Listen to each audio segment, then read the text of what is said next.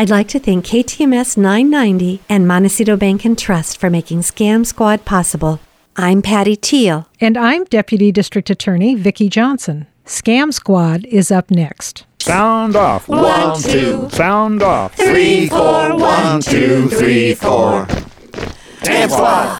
Welcome to Scam Squad. I'm your host, Patty Teal. Here, as always, with our experts, Deputy District Attorney Vicki Johnson, who tells us about the latest scams that are going on, not only in Santa Barbara, but across the country. Hi, Vicki. Hi, Patty. So today, in light of the recent hurricane in Florida, which I know you have experienced firsthand, and other areas in the South, I thought it was a good time to talk about charity fraud, and in particular, the fraudulent solicitations that always seem to appear in the wake of any kind of natural disaster. That's so true, Vicki. And I have to say, it's so very interesting with human nature. Sometimes it brings out the best in people. There are so many people here in Fort Myers that are volunteering and helping and giving. But then there's that other element where scammers try and profit from somebody else's tragedy. But that's how they operate. I know, it's so shocking and sad and horrifying. And I think the last time I talked about this was after Hurricane Harvey in August of 2017. And that was the terrible hurricane that struck Texas. And at that time, federal authorities issued warnings about scamming targeting those who were trying to be good and do something to help the victims. And I'm starting to get bulletins right now from the FBI issuing exactly the same kinds of warnings. That's disheartening, but I'm so glad that you're warning us about that. And what did they say to look out for? First of all, be very cautious of any unsolicited emails that have anything to do with Hurricane Ian. Apparently, emails soliciting charity donations often appear after a natural disaster, so don't click on those links. Second, be very suspicious of charity messages that are posted on social media sites. Those sites are very ripe for scammers. And be careful of charities that seem to have sprung up overnight in connection with the hurricane. These are scammers trying to take advantage. Wow, Vicki, that's such great advice. I mean, I've already been getting dozens of emails offering money and this and that, and I'm so careful about not clicking on them because I believe that most of them are scams. But there are also well-meaning people who want to do what they can to help survivors of natural disasters, like the recent hurricane. What tips can you give people about making meaningful donations? Federal agencies who deal with these kinds of emergencies offer the following tips. First and foremost, and we've said this before, donate to charities that you know and trust. Organizations like the Red Cross have been around forever. They're fully vetted. Or there is a charity based here in Santa Barbara that has a history of sending much needed supplies to disaster areas. It's Direct Relief International, and this is a nonprofit that gets high ratings, both for its organization and the fact that the supplies they send end up going to the people that they are trying to help. And I know that if you have a question about a charity, you can check it out with the Better Business Bureau to see how it's rated. And that's a good resource as well. Absolutely. And I have done that myself. And if people call and ask me about a charity, which sometimes they do, I have checked with the Better Business Bureau. So, Patty, another tip, beware of organizations with copycat names that may be similar to, but not exactly the same as those reputable charities. And remember that most legitimate charities have websites that end in org, not com.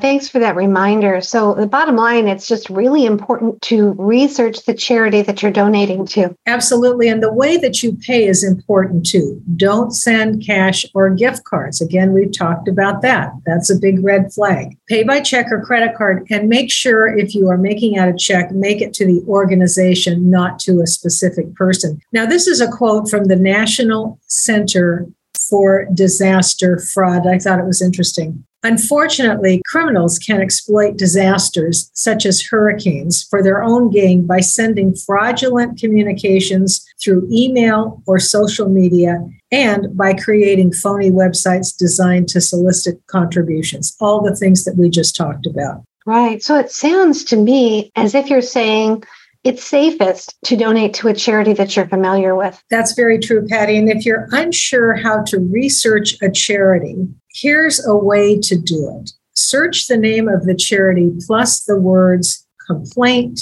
or review or rating or scam. And you might be very surprised what comes up. So if a scammer does get you on the phone or even comes to your door, what are some tactics they might use to trick you? Well, as with many scams, they are going to try and rush you into making that donation. They're going to try and put as much pressure on you as they can to make it sound like an emergency and you have to act now. They are also going to try and get you to pay by cash, gift card, courier, or wiring money. All those typical venues that scammers usually use to get paid. And here's a big tip. If you ask them to send you information in writing about the charity, they won't do it because they don't have anything.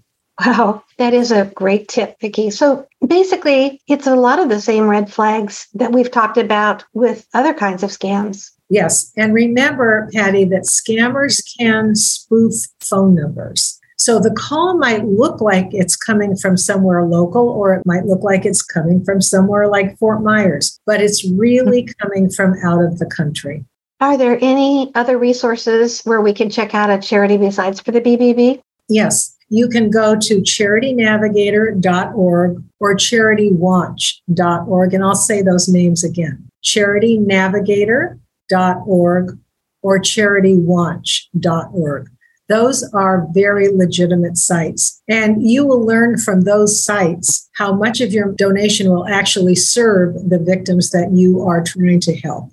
Great advice, Vicki. If one of our listeners does get caught up in one of these scams, how would they report it?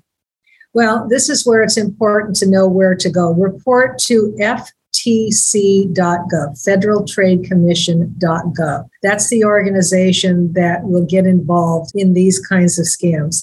And Patty, it's wonderful to be generous and donate to different charities that are close to your heart, but that generosity also puts you at risk of donating to scammers. So continue to be generous, just be careful. Gee, Vicki, that is such great advice. Now, as we mentioned, I actually am in Fort Myers, so it's a little easier for me to give because I can see right where it's going. But America is such a wonderful country. In a way, we're a family and we help each other no matter what state we live in. I think especially if you're in a different state, it's really hard to know where something is going if you don't follow the advice that you gave today. Well, I'm just hoping that people will be generous, but be careful, as I said. Right. Thank you so much, Vicki, for the great advice. Any good news today? I do have some good news today.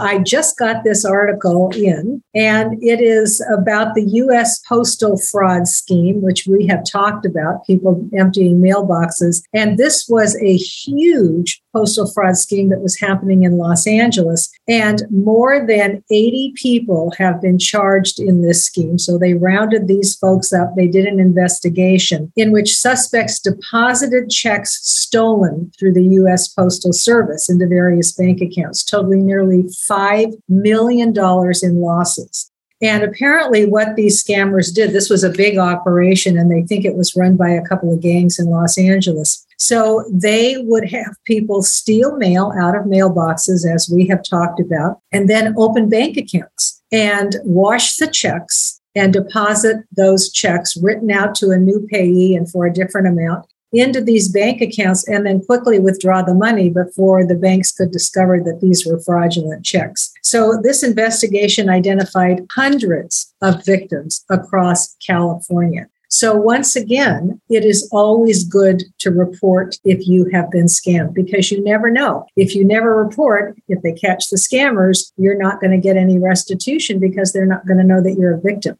So report, report, report. FTC.gov, local law enforcement, and IC3.gov. Great advice, Vicki. Thank you so much. And if somebody wants to speak to you directly, you're in Santa Barbara, but we do welcome people from out of state as well to tell their stories, because there's a scam in one part of the country, it's somewhere else as well. How would they get a hold of you? Yes, Patty, and I'm glad that you mentioned that, because I am getting calls from all over the country. So I do welcome these calls, and my number is area code 805-568-2828. 805-568-2442. And again, that's 805-568-2442. Well, thank you, Vicki. And thanks for all your good work. We really appreciate it. Thank you, Patty. Bye-bye. Bye.